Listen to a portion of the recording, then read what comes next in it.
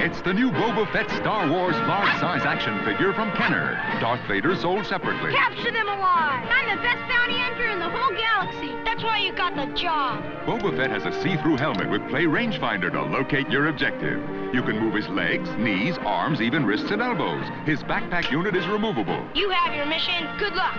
I don't need luck. I'm the best. New Boba Fett Star Wars large-size action figure from Kenner. Darth Vader sold separately.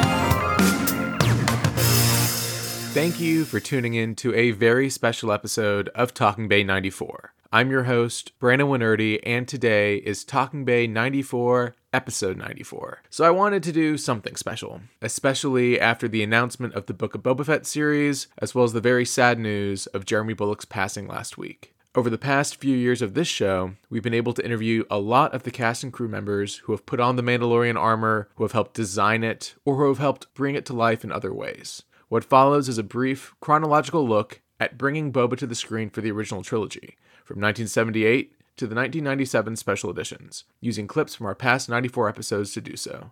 Beforehand, I'll be introducing the people who will be talking, and there will also be some select archival clips from people we may not have been able to interview.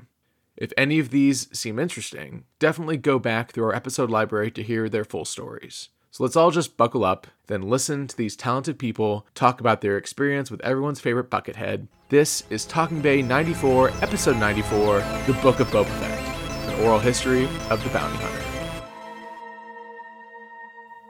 Designed by Joe Johnston, Ralph McQuarrie, and Norman Reynolds, the quote, Super Trooper armor was then made physical by molding it onto the late Alan Harris, who ended up playing a different bounty hunter, Bossk. Well, it was going to be a super trooper. Mm-hmm. The idea was he would jump out of Darth Vader's ship and go down to the planet with a rocket in the back and shoot up people and then zoom back with a rocket on his back to the spaceship. Right. That was a simplistic version of it. I didn't know about this rocket on the back and the flamethrower on the wrist until because it was a series of fittings. Right. They made up another unarmed piece and the body piece and so on, and it was a series of these fittings to show the photographs, and they went off to Hollywood and were checked out by George and etc., other people over there as well as people here, and so it all worked out very well. The assistant editor of The Empire Strikes Back, Emmy Award winner Dwayne Dunham, was on the premises and also famously was the first person stateside to wear the all-white prototype armor, as well as the person who made Boba's first public appearance at the San Anselmo County Fair in 1978. Nobody, trust me, nobody knew that Star Wars would go on and continue to be impactful today. Yeah, I want to say it was before Empire, because Boba Fett was an interesting new character, and I think it was a character that many thought would rival in popularity Han Solo and Luke himself. And Norman Reynolds came over. He was a production designer in England, and he came over and hand carried that white Boba Fett suit, because Boba was a super trooper. And there just weren't very many people, at that time. It was me and Ben Burt and technician Howie Hammerman. I think it was the three of us, and George was there. And of course, Norman. And, George took one look at this and looked at me and said, put this on. You're about this size. Go, put this on. And so that's it. And then Ben grabbed a camera and he shot some stuff. And it was just, what does this thing look like? And it had a flamethrower on the arm and it had a jetpack on the back.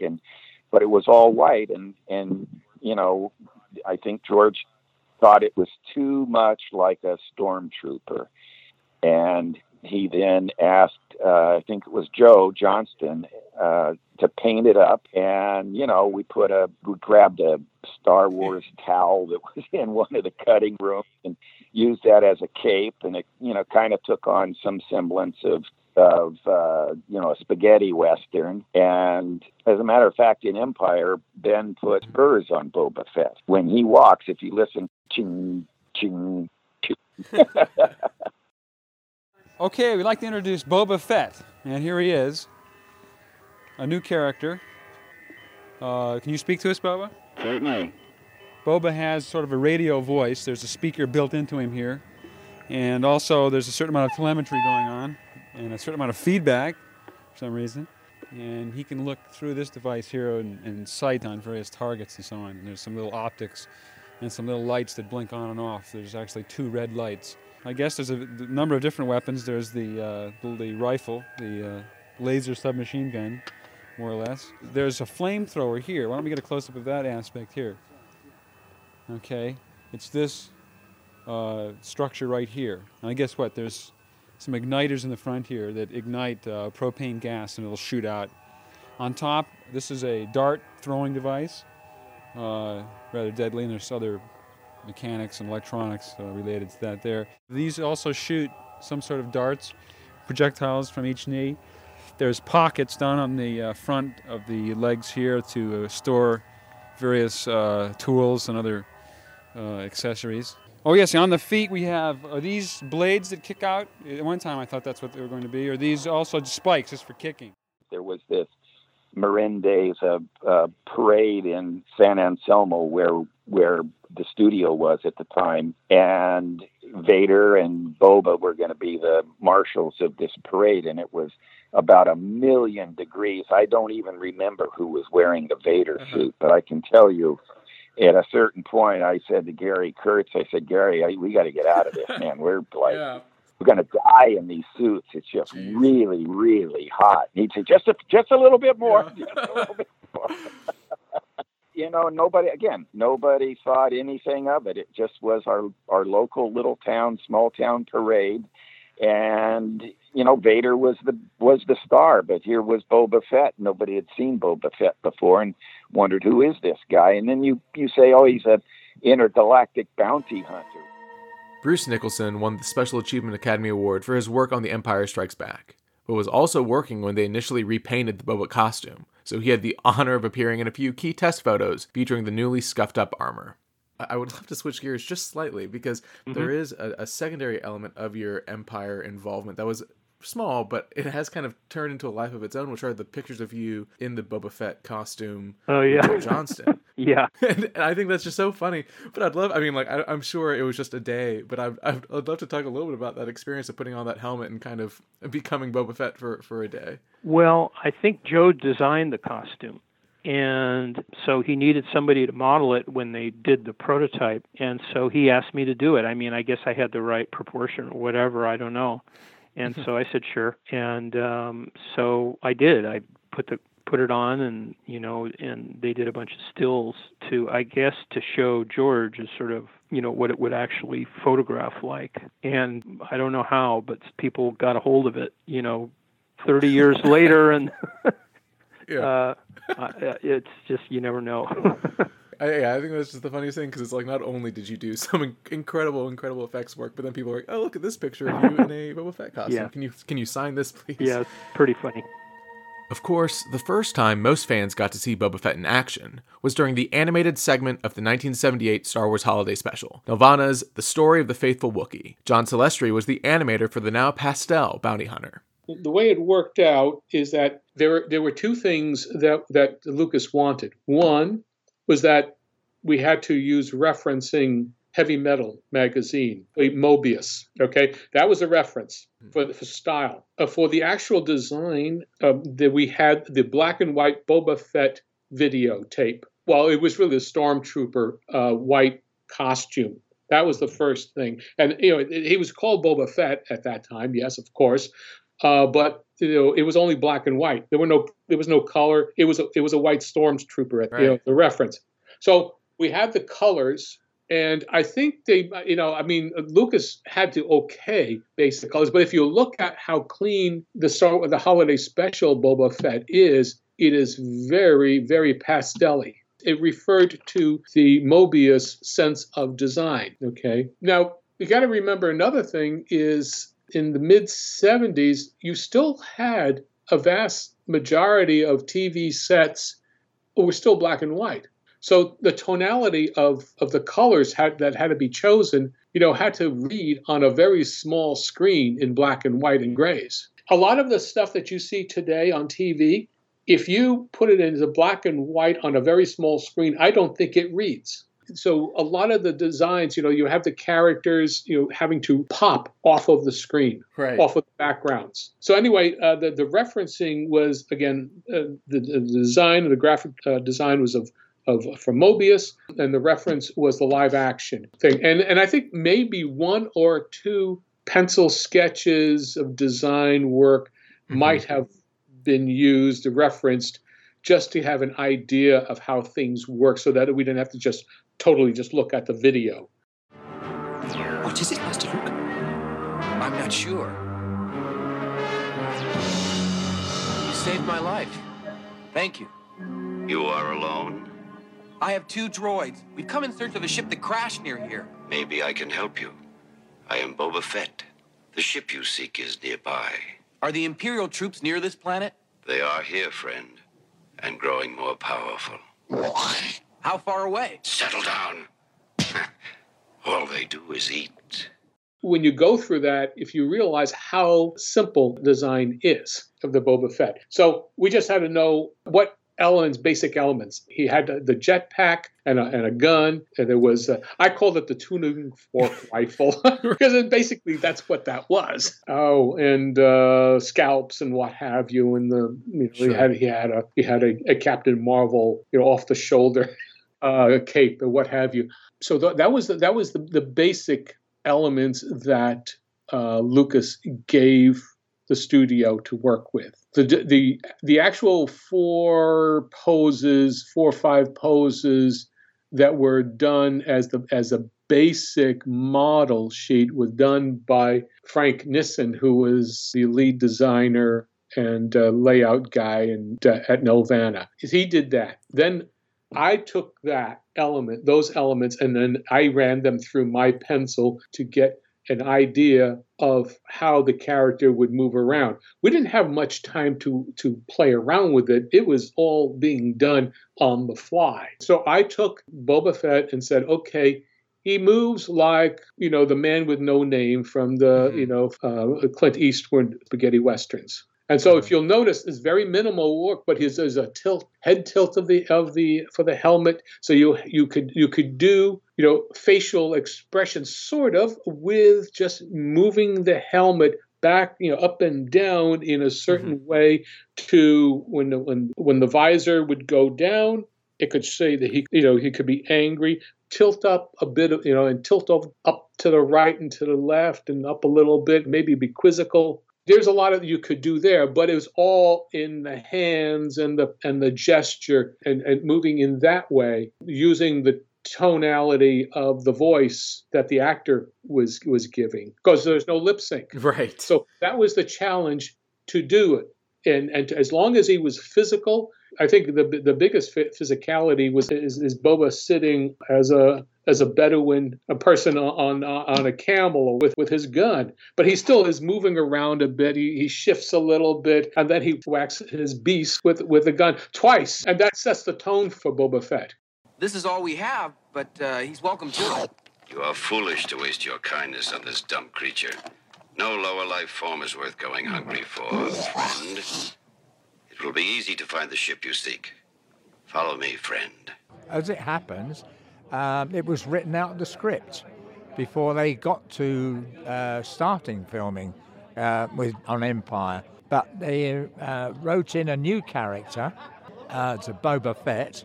So they took the costume from the Super Trooper, then changed the colour of it, battered it as though it had been in battles and wars. It was made it look as though it really had been in battles and wars. And the person that was chosen, the actor that was chosen, was Jeremy Bulloch. Thank goodness, because he's the nicest guy in this soppy industry we work in, and he's a lovely guy, and I've enjoyed his company many times over the last 40-odd years.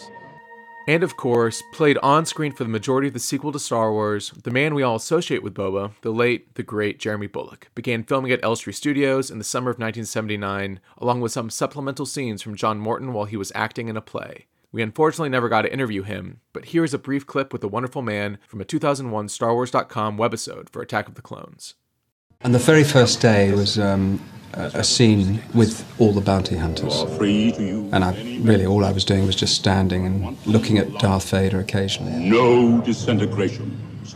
As you wish. I remember my younger son saying, isn't it funny you put a bucket over your head, Dad, and, and people think you're rather cool. He's all yours, bounty hunter. It was very exciting because the first real science fiction film I'd done. Put Captain Solo in the cargo hold. Human, yes. Origin unknown, planet unknown. He was quite a special character. It's the mystery behind this uniform.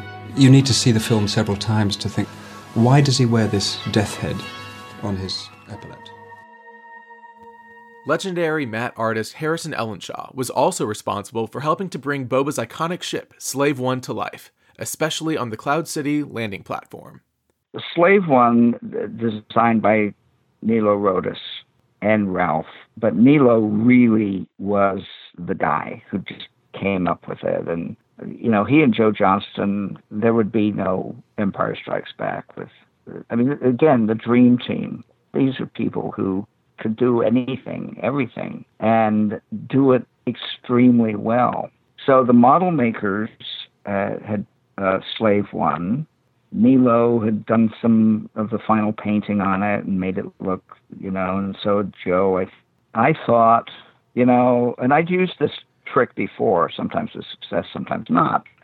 But I thought, well, I'm not going to paint it. So we took it outside, and I took a photograph of it with a Hasselblad, I can't remember the details, of the model outside in the crosslight, the setting sun, because that's what it was supposed to be. Cloud City was all to be bathed in magic hour look. Then I went and I got that photograph blown up and pasted it onto a piece of glass. Wow. Then just went in and kind of fussed with it a little bit. I painted the landing platform from scratch, put the photo on, and then I also cut out the cockpit because the photograph would show the background. So I cut out the cockpit and then airbrushed a little bit and put the highlight in. It sounds like a logical thing to do, but you don't get extra points. People don't come and say, "Wow, gosh, that shot looks almost good, but it must have been so hard, so we'll give them a break." No, you don't get a break. You either make it perfect, and you don't get. It's not like a diving competition. You don't multiply it times the degrees of difficulty. Make it easy on yourself, because you've got another 84 shots you've got to be working on as well. Moving into Return of the Jedi, Mr. Bulloch shared the helmet with some stunt actors, including Bob Yerkes, Glenn Randall Jr., and veteran stuntman Dickie Beer. Originally, I was only supposed to be Barada and a rebel soldier and a stormtrooper and a biker scout. And then when we came to the location in Yuma, Arizona, the Sarlacc pit location, the first couple of days of rehearsals, a lot of the stunt guys ended up in hospital with broken legs and broken arms. And then when we started filming, we were short of people. And also the guy that was supposed to be in the Boba Fett outfit and the Gamorrean guard, they were not there. They were in the hotel enjoying laying around the pool with their arms in and legs in plaster. So they looked at me and they said, "You're about the right size for both of those characters." go and put on that blue costume or gray costume, whatever they called it. And that happened to be Boba Fett. And if it wasn't for a colleague of mine ended up in hospital, I would never have been in that costume.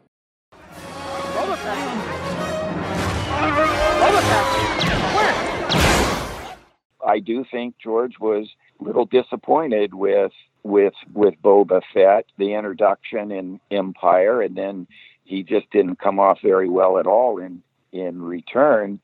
And I remember one day, George, we were in the cutting room, and he said, "Throw Boba in the pit. Let's get rid of him." And everybody said, "Wait a minute, you can't do that. Yeah. That's Boba Fett. You can't get rid of him. Just toss him in the pit. No, toss him in the pit. Get rid of him." And they couldn't get rid of him. You know, the public struck a nerve, and you know he's a very, very popular character in the lore of Star Wars. For an entire generation, people have experienced Star Wars the only way it's been possible, on the TV screen. But if you've only seen it this way, you haven't seen it at all.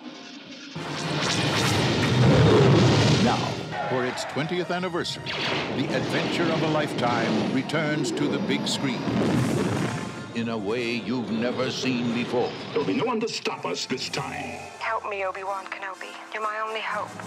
With newly enhanced visual effects, They're coming in too fast! THX and digital sound, and a few new surprises. The Star Wars Trilogy, Special Edition. See it again for the first time.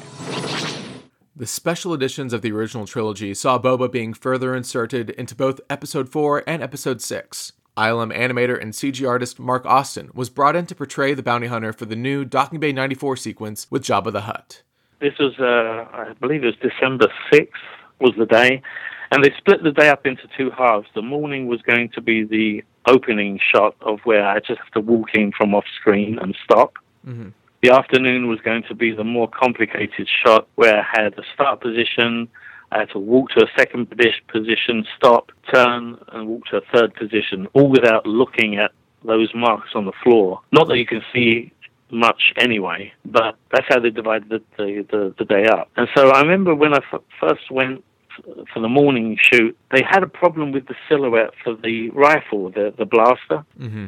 And Steve Williams, who animated Jabba the Hutt, was actually directing the live-action shoot. Steve had a problem with the silhouette, and so I'd been practicing and studying how Jeremy Bulloch walked in a Bespin, and looking at the kind of the head turns as he turned corners, the pace he walked at, the kind of the menacing kind of gait that he used.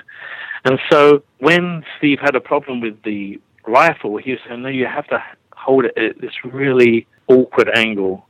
Imagine if you, instead of walking the normal way you walk, that you twisted your upper body 45 degrees to the side and then cranked your arms around as far as they could go." That's how I had to walk onto the set, but make it look like that's how I always walked, or that was a casual, comfortable way to walk.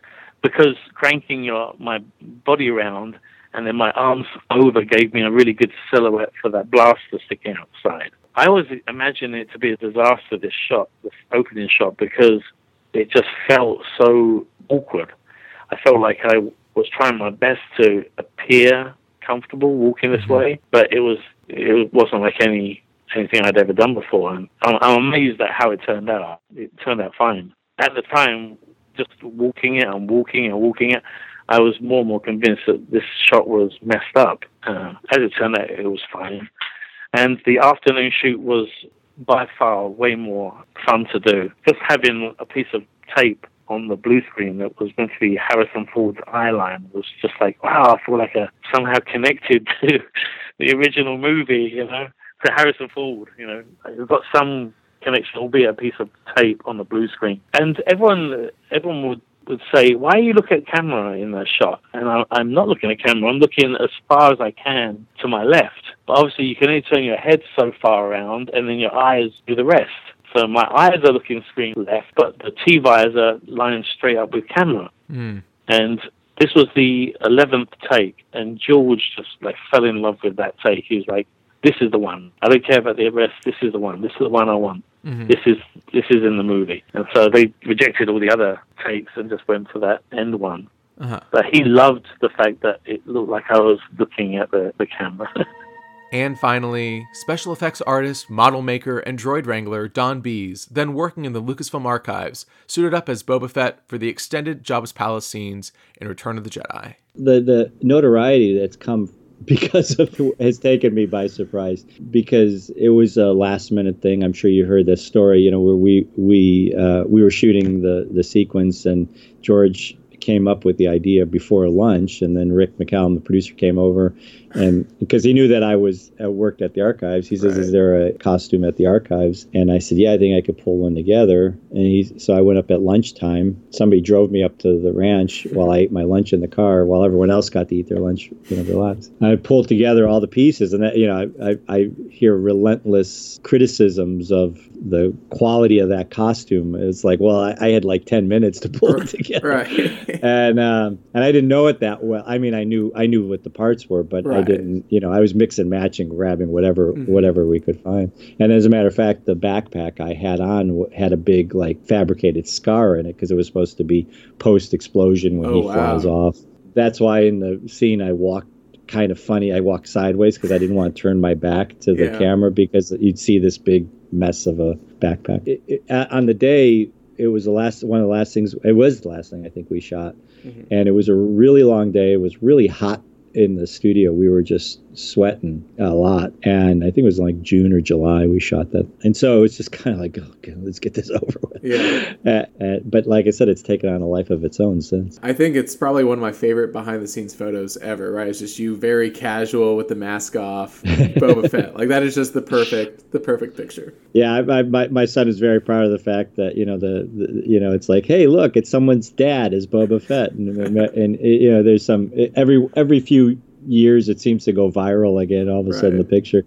Matter of fact, one year when it did it, he's like, well, it's not just anyone's dad, that's my dad.